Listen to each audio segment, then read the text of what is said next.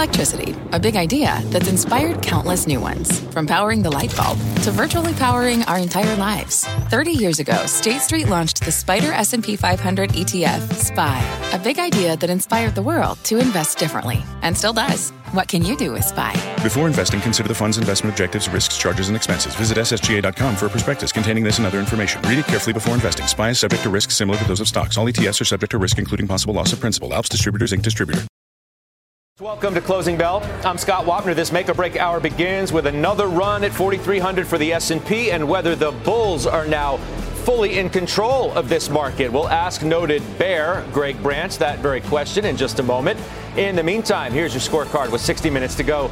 In regulation, strong day for Boeing, United Healthcare, McDonald's, and Merck sending the Dow nicely higher today. You can see those stocks right there. In fact, healthcare, one of the better sectors overall today. Pretty good bounce back, too, for tech after the NASDAQ suffers one of its worst days in some time yesterday. There's your NASDAQ today, good for just about 1%. Does lead us to our talk of the tape, whether the bears are suddenly sweating as stocks stay resilient and the VIX drops again. Well, let's ask one. Greg Branch of Veritas Financial Group is back with us today. I don't know. I can't see the picture very well. Are you sweating? Because you are a bear, and this market's been getting away from you, hasn't it? It has, Scott, but I am sweating no more than I was sweating in August of 2022, and it seems a lot like August of 2022. Shall I count the ways? Well, I mean, you don't have to go through all of them, but surely you had to have looked at this market and wondered to yourself, am I wrong? In fact, do the bulls now have control based on the way things have been trading, honestly? Yeah, look, and I think we ask ourselves that question every day, Scott. So the question is there whether the market's going towards my prediction or not. But I think it is important to count the ways. So I'm going to do that. But just like in August, we have kind of this erroneous policy expectation that we've had to fight. Then it was talk of a pivot. Now it was the market looking for interest rate cuts in the back half, which for 6 months I have been incredulous about, as not seeing that as a possibility. We fought the notion that the market was cheap back in August, that it was 17 times. And just as then, the estimates are wrong. So no, the market's not trading at 17 times. The market's likely trading at 20 times forward. And then as now, and we're all built this way, we're all human beings, we all want the market to go up. But, when these things are powered by emotion and not the substantive data that we're receiving, it's hard for me to envision this as having any legs as the narrow breadth indicates. But Greg, your view sounds to me like the one that's potentially being powered by emotion, not by where the market has actually gone, right? You've been negative for some time. The market's been going in the opposite direction. Right. The economy's been, I think it's fair to say, more resilient than most have expected it to be. I think earnings have remained more resilient than most have expected them to be. And I think AI is potentially a bigger earnings dryer than almost anyone expected it to be, because we weren't even having this conversation back in August of 2022. And I concede everything you're saying, Scott. The problem is in the first two things you said. The economy has proven to be more resilient than we thought it would be. Admittedly, we had a stronger than expected first quarter. We're likely to have a stronger than consensus second quarter, but we have to examine why that is. And I think part of that was the Fed spending down $700 billion of untaxed and unborrowed money, which was a shot of adrenaline. And so it doesn't really, that's not what plays into our forecast. What's going to happen is more important to our forecast. And right now, consensus took the opportunity on an unexpectedly strong first quarter to raise estimates, when likely what we should be doing is looking at that third quarter with 2% growth and 9% in the fourth quarter, and starting to decrease those estimates. And I do believe that we'll see significant downward earnings revisions. I do believe that the Fed have to do one of two things. They either have to raise rates or they have to abandon the search or the quest for 2% inflation. There is no third possibility, and you can't have both. Yes, there is. There is. That they don't raise in June, which seems like that's the likely scenario. And they don't have to raise nearly as high as you still think they'll go, because inflation actually is coming down faster than you want to admit or are willing to say. I want to read you something that Barron said today. Okay, because I want your reaction to it before we open this up. Quote, investors are positioned for the worst The only problem, they may be positioned for a bear market that already occurred. And the higher the S&P goes, the more likely it is that bearish investors will have to start buying. Are you one of them? I'm not. And it does acknowledge something that I will also acknowledge, right? We are sitting on historically high cash positions. You know, B of A's investment management survey had fund managers at near peak 6%, which is usually around 4% cash. Accredited investors are sitting around 35% cash or cash equivalent in their portfolios. So I get how that could be construed as the powder for a continued bull market, but I think it's going to be more of a trend, Scott. And just to dispel some myths here, I am exactly 1 point above where we are right now. I set a terminal rate of 6.25% projection. We're at 5.25, so I'm not nearly as draconian as you make me out to be, my friend. I mean, another full point to many would sound like it's draconian. You wanted to go another 100 basis points. I mean, we're at the point. I don't want it. I just think it will. I don't know. Maybe I don't know why. I don't know why the Fed. Now, maybe they will be forced to. Nobody has a crystal ball, and I can't say that they're not going to do that. But I would say it seems more unlikely than not, just given where we currently are, that they're going to have to go that high on the terminal rate, Greg. I'll take the other side of that, Scott. And I think those 339,000 jobs we saw last month has something to say about it as well. Well, we're sitting at historically low unemployment. While we're sitting at historically low claims, that is not a good sign for us coming closer to the Fed's 2% target. And so, look, you win, and all those things will be true if the Fed says 2% is no longer important. But we're simply not going to get there with the wage inflation and the jobs creation that we see going on now. That's going to continue to power inflation. Now, I'm looking at the major averages right now, so you forgive me for looking away from you. Dow Jones Industrial Average is the highs of the day. It's up 182 and climbing as we speak.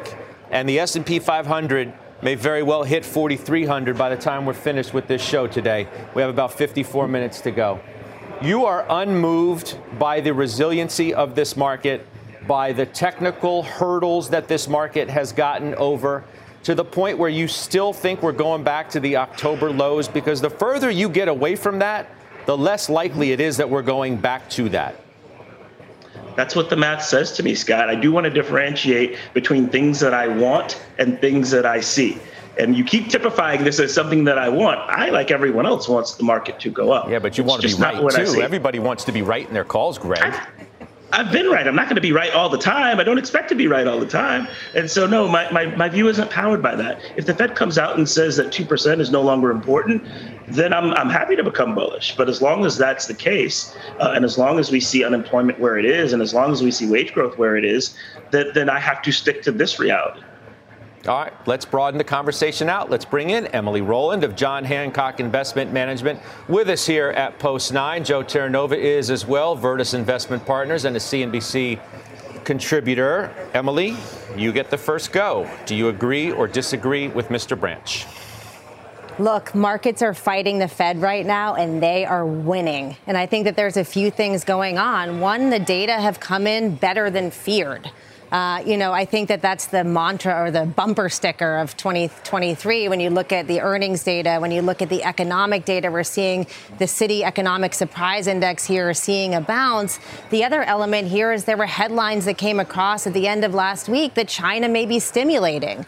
And that has caused a huge risk on bounce across markets. And then the final thing that we see is that there's almost a pivot party going on where markets are celebrating this idea that the Fed is getting towards the end of their hiking cycle. And it doesn't matter where you see it. It's all across risk assets. It's Japanese equities reaching 30-year highs. It's small cap stocks seeing a huge run over the last few weeks here. It's, of course, the AI names catching a bid here. So there's definitely been a very swift and sharp and almost violent rotation across different parts of the risk assets. And this is a period where it gets pretty easy to get whipsawed and pretty easy to make mistakes here. Are we fighting the Fed, Joe, or are we understanding the Fed? Are we understanding the fact that they're probably not going to hike next week or the week after? And even if they do hike again, they're much closer to the end than the beginning. Are you in agreement with Greg Branch or not? So Greg mentioned August, and let's remember exactly what happened in August. Chairman Powell smacked the market. there was the Jackson Hole speech on Friday, August 26th, where he used 8 minutes. And he told us what? He said there would be pain for households and businesses. That's why the market fell. The VIX at that time was somewhere around 19.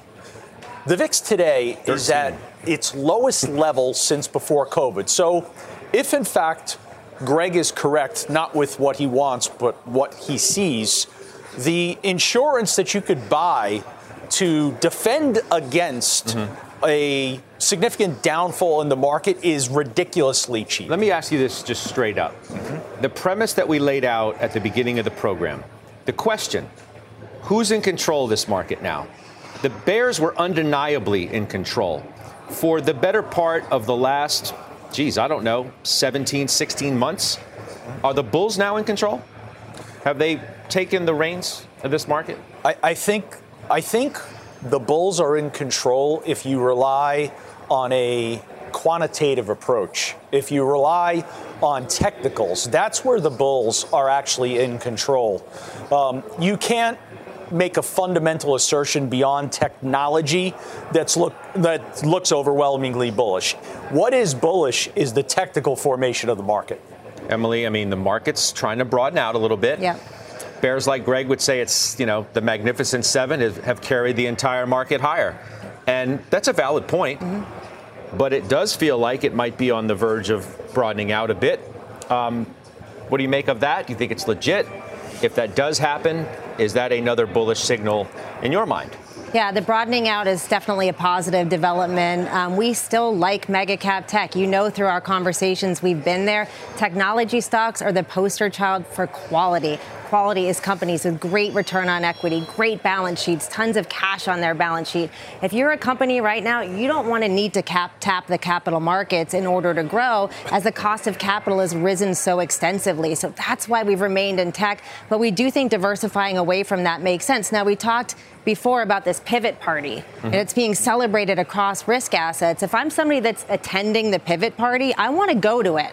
I want to be there because these late cycle environments can feature incredible bounces across risk assets. But I would suggest maybe sipping a light beer instead of reaching for the tequila right now, because you might have fewer regrets the next day. Okay. So Greg Branch, I mean, you're an astute investor, right? You are looking for signs as to where this market is going. At what point do you say, I think it's going to turn now? Because the market starts to anticipate things 6 to 9 months in advance. At least that's historically how it works. It's not an exact science, but generally speaking, that's how it works. Now, I'm gathering that you must be a similar type of investor. You're trying to look ahead to where the puck is going rather than to where it is today. So at what point do you say, you know what? I am wrong. The market is in a new trend, and I better embrace it or I'm going to get run over. And this thing's going to run further away from me than it already has. Right. And so whether I'm right or whether I'm wrong, I still have a target that I'm looking for to become more bullish. And for me, Scott, what that is when the expectations of consensus are in line with what the reality I think is going to happen. So one of those things has happened already. The Fed funds futures used to discount, up until a week ago, interest rate cuts in the back half. I've always thought that to be ludicrous. The market doesn't discount that anymore. The thing I'm waiting for now is typically we bottom in a recession. And it is arguable. I mean, obviously, we're not in one now. I think we will be in one. Many people think we will be in one back half of this year. And if I look at consensus for 2024 and it's not at 245 anymore, it's at 220, now I can start to talk about valuation in a logical and reliable way. That presents an opportunity to me. But let me also answer another question you asked. I do think that the bulls are in control right now. I will concede that. This is broadening. When you look at performance in June, the 600 has outperformed the 500. I think that there are reasons for that. And if I'm a bull, that is encouraging to me. I knew you'd come around. It only took 14 minutes, but we're good. That's why I like having you on. On your recession call, I mean, it feels like we're moving away from rather than into. You don't feel that at all? I mean, net worth today that came out from the Fed certainly helps to explain why the consumer has remained as robust. And I think more so than you've expected the consumer to be to this point. That is true. The consumer balance sheet has not deteriorated as quickly as I thought we would. That said, let's again look at the data that we have. We've put in historically low savings rates for several months. We have historically high credit card debt at historically high APRs. And as you look across the banks, they are starting to whisper about this. We're seeing credit card delinquencies in the 30 to 89-day range tick up pretty significantly. We're starting to see losses in auto. We're starting to see losses in mortgage tick up pretty significantly. I do believe that we are facing some negative macro trends in CRE, and that will likely become a problem this year. And so watch these banks. I think we're going to see a lot of provisioning in these next couple of quarters. And I think that most would agree that we're starting to see, at least for the lower socioeconomic groups, that balance sheet deteriorate pretty quickly. All right. Emily and Joe, you get the last quick words. Emily, you first. Yeah, we are looking for signs that the lagging economic data catch up to the leading economic data. The lagging data looks awesome. The services side of the economy, employment, the consumer continues to spend, but the leading indicators are telling us that a recession does likely unfold. So for now, participate, join the pivot party, but get ready for a period in which the Fed is going to win in this fight. I think there's a distinction between stocks and fixed income. And maybe if you're bearish, you want to affect that bias in fixed income. But I don't think you could affect that bias anymore in equities. All right, guys, that was fun. I appreciate it. Emily, thank you. It's nice to meet you in person, too. Joe, see you in a bit. Greg Branch, thank you. I appreciate it. I always do. We'll talk to you soon. All right, let's get to our Twitter question of the day. We want to know, who do you think is in control of this market now, the bulls or the bears? You can head to @CNBC Closing Bell on Twitter to vote. The results are coming up a little bit later on in the hour. Let's get a check on some top stocks to watch. Meantime, as we head into the close, Christina Partsinevelos joins with that right now. Christina. Hi. Well, let's look at Adobe shares. They're moving higher after the company announced its artificial intelligence tool, Firefly, would be available to large business customers. The Firefly program allows employees, regardless of their creativity skills, to instantly generate images or copy from text-based descriptions, which can then be used in marketing campaigns. Firefly can also be trained to integrate with the said firm's own brand, assets, fonts, images, you name it. Pretty cool stuff. The stock is up almost 5%. Shares of online furniture retailer Wayfair are up almost over 9% on a Citi analyst upgrade, or price target, I should say, upgrade from $65 or to $65 from $57. They say the home goods industry may still be working through inventory, but that order growth is improving. Scott. All right, Christina, thank you. We'll see you in just a bit. Christina Partsinevelos. We're just getting started. Up next, Tesla stock surging again today. EMJ's Eric Jackson has been a big believer in that company, as you know. And now he's flagging two key reasons he is remaining bullish on that stock. He makes his case after the break. We're live from the New York Stock Exchange. You're watching Closing Bell on CNBC. I won't let my active psoriatic arthritis joint symptoms define me. Emerge as you. Tremfya guselkumab is proven to significantly reduce joint pain, stiffness, and swelling in adults with active psoriatic arthritis. Some patients even reported less fatigue, as assessed by survey 1 week prior. Results may vary. Tremfya is taken by injection 6 times a year after 2 starter doses at weeks 0 and 4. Serious allergic reactions may occur. Tremfya may increase your risk of infections and lower your ability to fight them. Before treatment, your doctor should check you for infections and tuberculosis. Tell your doctor if you have an infection or symptoms of infection, including fever, sweats, chills, muscle aches, or cough. Tell your doctor if you had a vaccine or plan to. Emerge as you. Learn more about Tremfya, including important safety information, at tremfya.com or call 1-877-578-3527. See our ad in Food and Wine magazine. For patients prescribed Tremfya, cost support may be available. We're back. Tesla on track to finish higher for the 10th straight day, with shares gaining more than 25% over that period. My next guest, he is a Tesla shareholder, has called himself a big believer in that stock since the end of last year. Let's bring in Eric Jackson of EMJ Capital. It's good to see you. What's behind this move, do you think? 10 straight days is something to pay attention to. What's driving that? I think there's two things, Scott. I think it's the fact that we've gotten away from all the worries and angst about Elon and Twitter.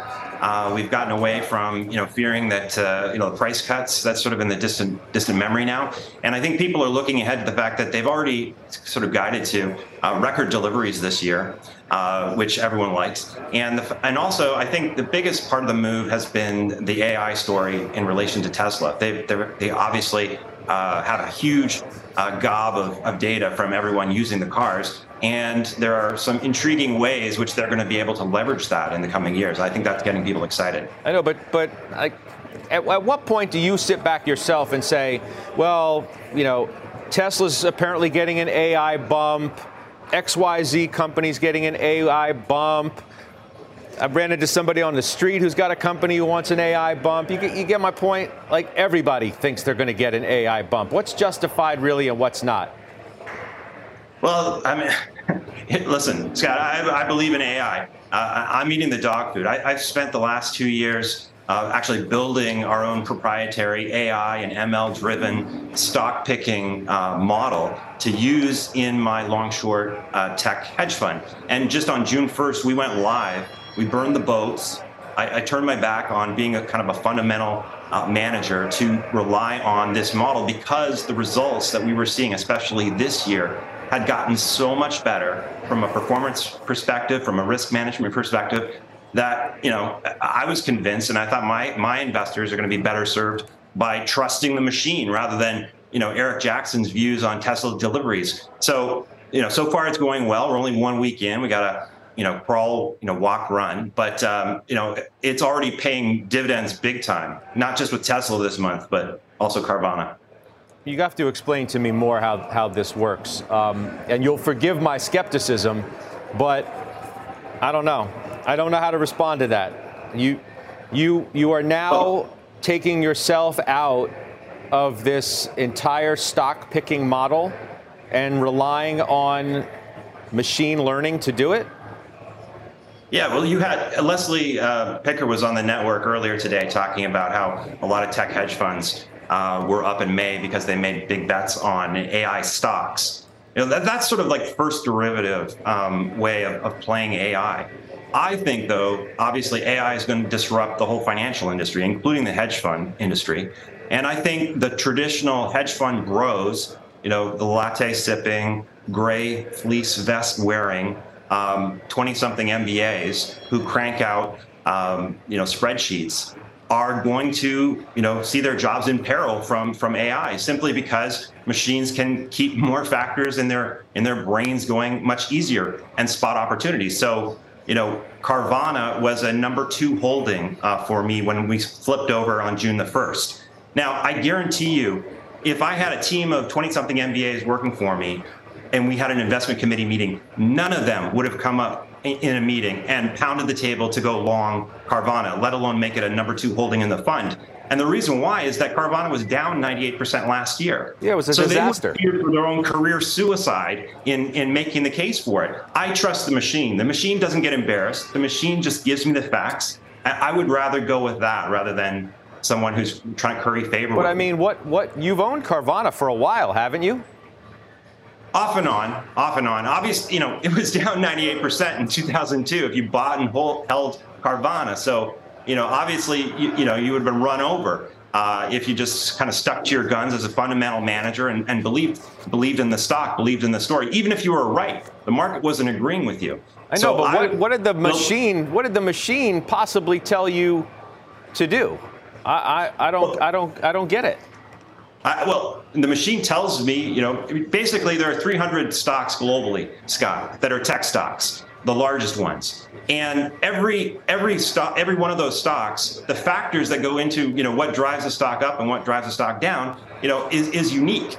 And so the machine learning program that we've built over the last couple of years identifies kind of the optimal strategy for each one. So if I only traded that model for Carvana last year, I would have made 4%. Trading in and out of the stock. This year, the model caught the 158% up move in Carvana in January in the first 5 weeks of the year. So when the model flagged Carvana on May I think it was the 7th, when it was 1185, I took it very seriously. And so, this is a volatile stock. It's up whatever it is today, 60-some percent. It could be, down 20% tomorrow, or it could be up another, 85% tomorrow. But, I would rather place my trust in the machine, giving me my instructions on when to get out rather than, the hedge fund bro 20-something. But what could the model possibly know, for example, about Tesla deliveries? The things that you rely on to make decisions as to whether the stock is going to go higher from here, whether it's justified to be up the 10 days in a row that we said it was? What could that possibly know at this point, especially about a stock like that? Well, it's only right over the last 6.5 years, 52% of the time. So it's going to get a lot of trades wrong. However, when it gets it right on days like today, it can be really right. When it gets it wrong, it's the results are not that bad. And so if you're compounding at a 52% hit rate with big wins when you do win, you can make a lot of money from that. So in terms of the secret sauce of the model, obviously, that's for my investors and the accredited investors that come into I'm not going to ask you to reveal, whatever secret sauce you might have. Although, I don't know, Heinz was talking about ketchup getting a boost from AI. Maybe it's a lot of ketchup. So your new buys in the last week, DraftKings, Roku, and then a crypto play. But to what degree did the model tell you to buy DraftKings and Roku? All of them, Scott. So on June 1st, it was the burn the boats moment. We totally switched over to the machine. And so all these picks are coming from the machine. When the machine says to get out of them, we'll get out of them. So, and that's tough to do, obviously, for a manager that is sort of used to having their strong opinions. But, if I go to my investors and I say, these are the back tests, this is how well this thing has worked, I really believe in it. I couldn't take their money, start launching with the model, and then say, well, no, actually, Eric Jackson knows best, so I'm going to intervene here. So all those picks you mentioned came from the model, and we're going to stick with it and see how it goes. So you will no longer make any personal investment decisions based on your own fundamental analysis or that of the analysts that you may employ. And honestly, I don't know how many you have, if any. But is that what you're saying?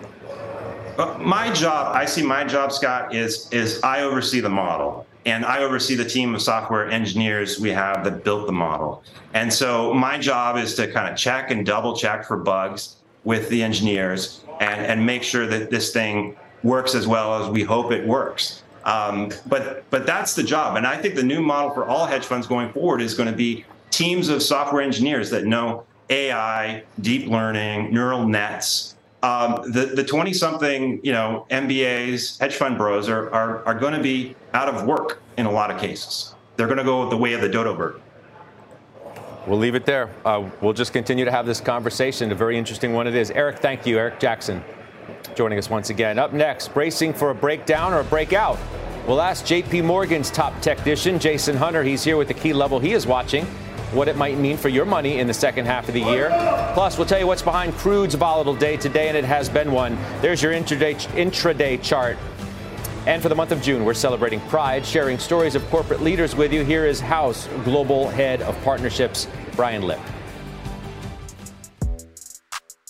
The amount of stress and the emotional baggage that comes with hiding your own authentic self at work it's immense. For the first 10 years of my career, I didn't come out, and it just stopped me from performing to my true skills and my true capabilities. The second thing I would say, particularly for folks in hiring positions in organizations, is to go out and seek folks in the LGBT community, particularly in positions of leadership. It's really important for us to be able to look up to somebody who is in our community, because it helps us have aspirations, just as all of us have aspirations in life.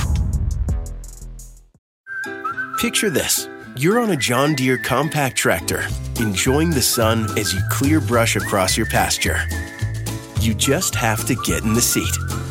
Learn more at johndeere.com/get in the seat or visit a dealer near you. Welcome back. The major averages rallying today. The S&P trading back towards 4,300. It's right on the doorstep now, having its third positive week in 4. But our next guest believes that stocks could be approaching stall speed and setting up to give back some of those recent gains. Joining us now, Jason Hunter, head of technical strategy at JP Morgan. Welcome back. It's good to see you. I started this program with somebody who suggested we're going back to the October lows. Do you see that? Well, that's been our base case, Scott, as the last few times I've been on the show, really since the start of the year, that we've had that as our base case, that 3,500 would be retested. that would set the cycle low. But all the while, what we did say is if the S&P sustains above 4,200 and cyclical leadership really starts to come to the forefront, that would really cause us to back off, at least from the technical side. The support for that view, that macro fundamental view, starts to wane. And really what we've had since late last week, starting on Friday, as the S&P pushed above 4,200, you saw small cap and cyclicals really catch a bid. It's unclear whether that, after 2 weeks of better than expected economic data and the JP Morgan Economic Surprise Index basically going straight up, it's unclear whether this is a let's say, recession-themed position squeeze that potentially could whipsaw, much like August of 2022 when you saw that last, push higher in the S&P toward 4,300, or if this is something that's sustainable. So we feel like we're at a bifurcation point. Granted, we are back on our heels here. This is not what we wanted to see, given our view. That said, we wouldn't stop into long. It's just a matter of reducing, bearish exposure and waiting for a better time to reset that when the pieces, they really fill in to support that bearish view on the technical side. But when do you, use your words, back off your more bearish view and think that we're going back maybe to 3,500? Yeah, so the reality is you're already above 4,200. You saw that push in cyclical leadership. There is the ambiguity of the breadth signal here. If you look yesterday, you saw NASDAQ come off, basically the winners funding the rotation back to small cap and really a down in quality trade. So oddly enough, you had the S&P down, but if you look at the breadth metric, 70% of the S&P 500 was up on the day.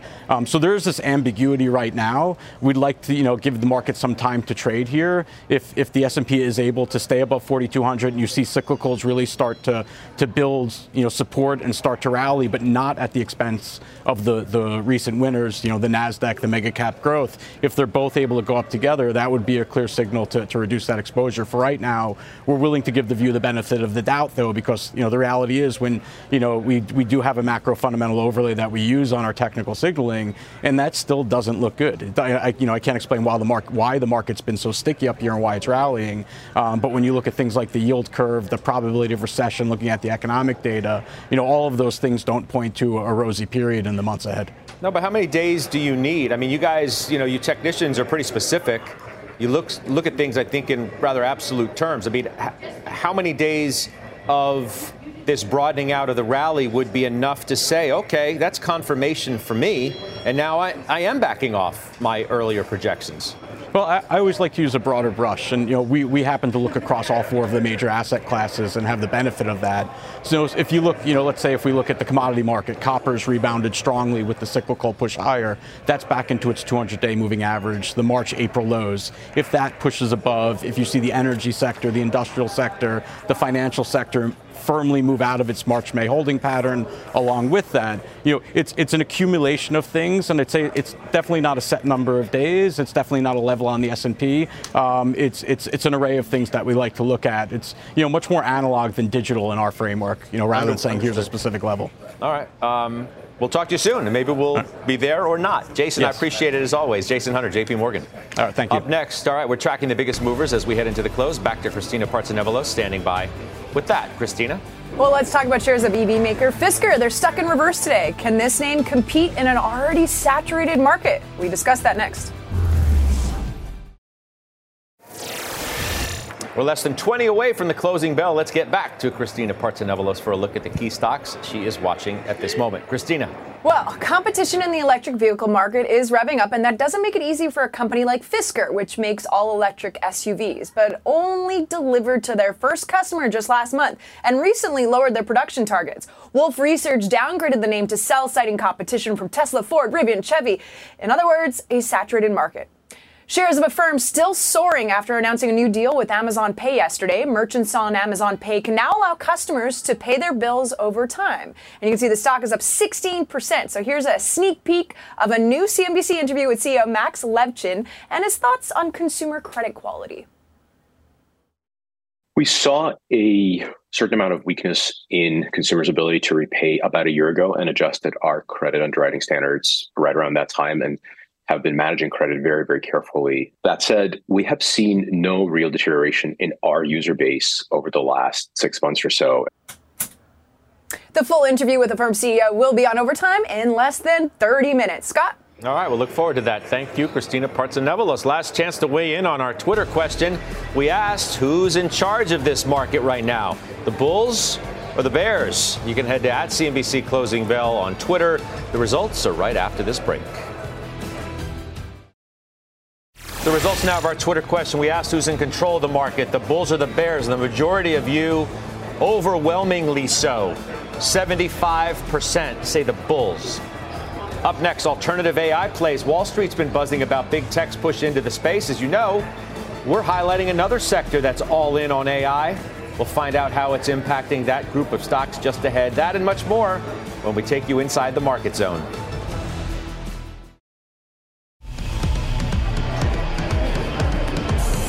Here we go. We're now in the Closing Bell Market Zone. CNBC senior markets commentator Mike Santoli is here to break down the crucial moments of the trading day.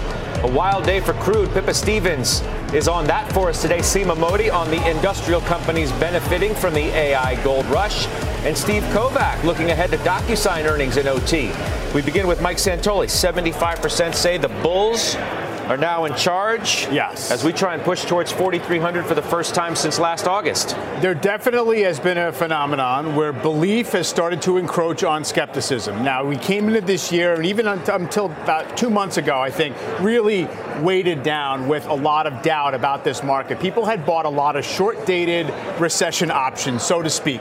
A lot of those expired worthless for the time being, and the market just wouldn't quit, and therefore the resilience of the market itself, I think, has dragged people's attitudes in the direction of, hey, maybe this is the real thing, maybe the landing can be soft, maybe the Fed is our friend and not our enemy. All that makes sense. Now, I do think we've lost a little bit of the tailwinds of having that skepticism there, that reservoir of doubt that sometimes can help prices go higher, which means something else would have to take over, which is, I think, a further embrace of risk in the credit markets, in small caps, in cyclicals. It can kind of reinforce where we are in the market. I am encouraged by the manner in which we've gotten to 4,300 or thereabouts relative to August.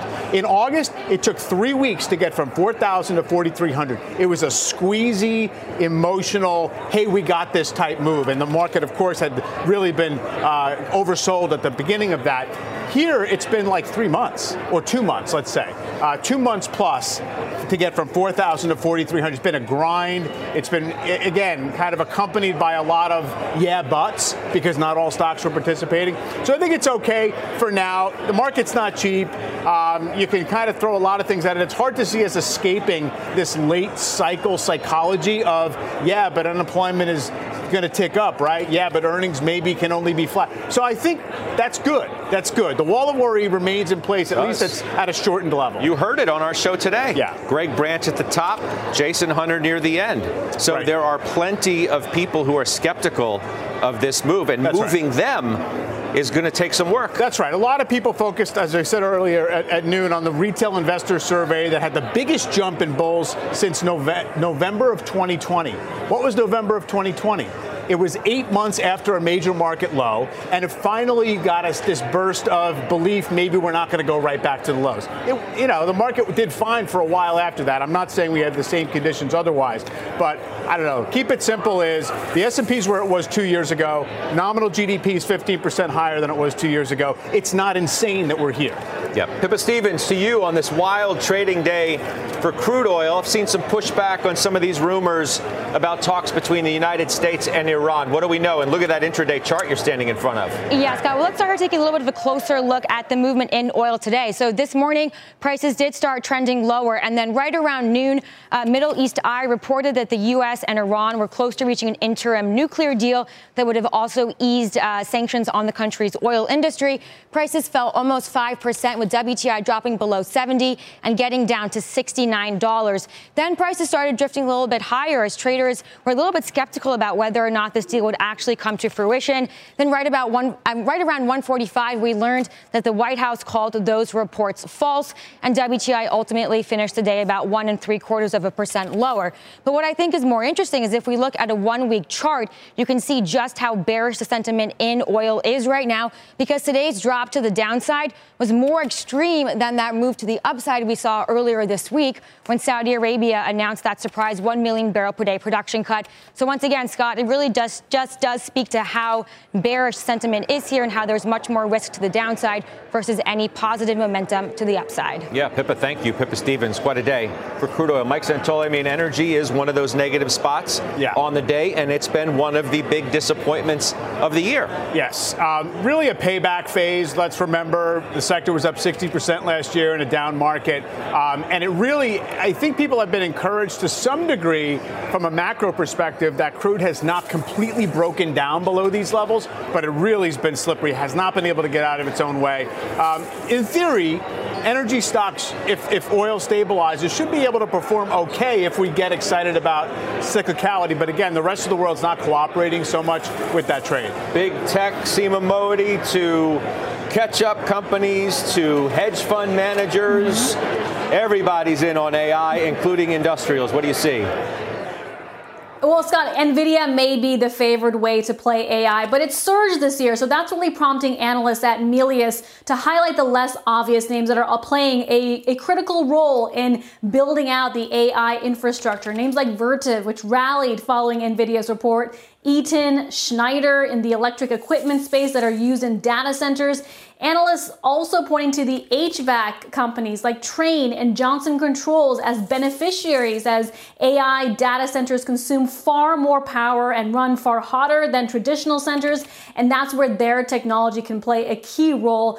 Just taking a step back, though, Scott, industrials following a dismal May have had a pretty strong start to the month of June. You look at some of the widely held names like John Deere, Caterpillar, already up double digits in the month of June, raising some more questions about this rotation.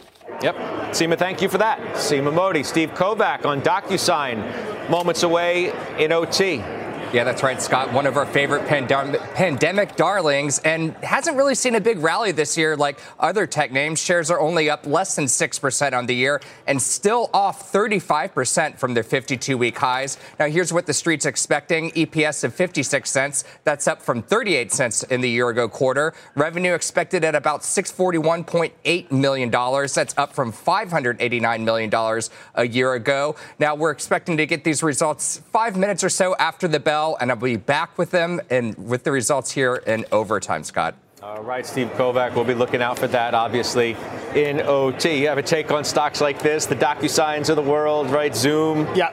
The rest? Affirm. It's interesting that we're back to focusing on them because it seems like there's another theme we want to use as a prism to look at their performance through. My rule on all of these stocks is use the 2-year chart, maybe even the 3-year chart, because this kind of stock peaked in first quarter of 2021. So there you see that, and that could make you seem like, well, things are ugly. This is still kind of a down and out stock.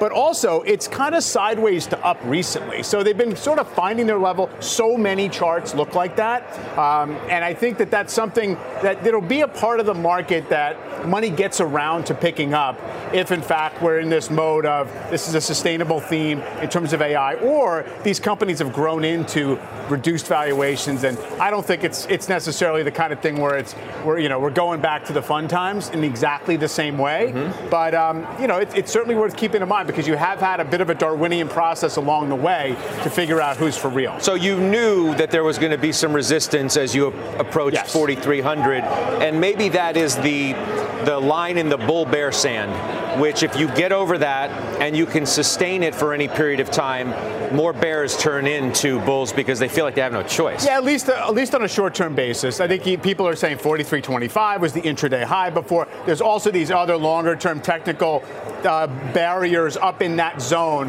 which are basically, the 61.8% retracement off the low, all that kind of stuff. People are finding excuses to say this is where it should end. I'm not as concerned at going much higher quickly or necessarily having an upside target as you've built yourself a cushion. You go down 3 or 4% from here, it's absolutely no problem. The healthiest thing would probably be the big caps taking a rest and settling back, and everything else just kind of firming up a little bit. And we'll see if we get something like that. You've seen it like on a day-to-day basis. It's been working or not working. Today is a very mixed day, but you have had yields lower after that unemployment claims increase, and that has mechanically gotten the growth stocks moving again to the upside. So it doesn't look like we're going to do 4,300 today, barring a burst of these last 15 seconds or so. But we're certainly going to watch that as we approach tomorrow. Well, I will see you then. I won't let my active psoriatic arthritis joint symptoms define me. Emerge as you. Tremfya guselkumab is proven to significantly reduce joint pain, stiffness, and swelling in adults with active psoriatic arthritis. Some patients even reported less fatigue as assessed by survey 1 week prior. Results may vary. Tremfya is taken by injection 6 times a year after 2 starter doses at weeks 0 and 4. Serious allergic reactions may occur. Tremfya may increase your risk of infections and lower your ability to fight them. Before treatment, your doctor should check you for infections and tuberculosis. Tell your doctor if you have an infection or symptoms of infection, including fever, sweats, chills, muscle aches, or cough. Tell your doctor if you had a vaccine or plan to. Emerge as you. Learn more about Tremfya, including important safety information, at tremfya.com or call 1-877-578-3527. See our ad in Food and Wine magazine. For patients prescribed Tremfya, cost support may be available.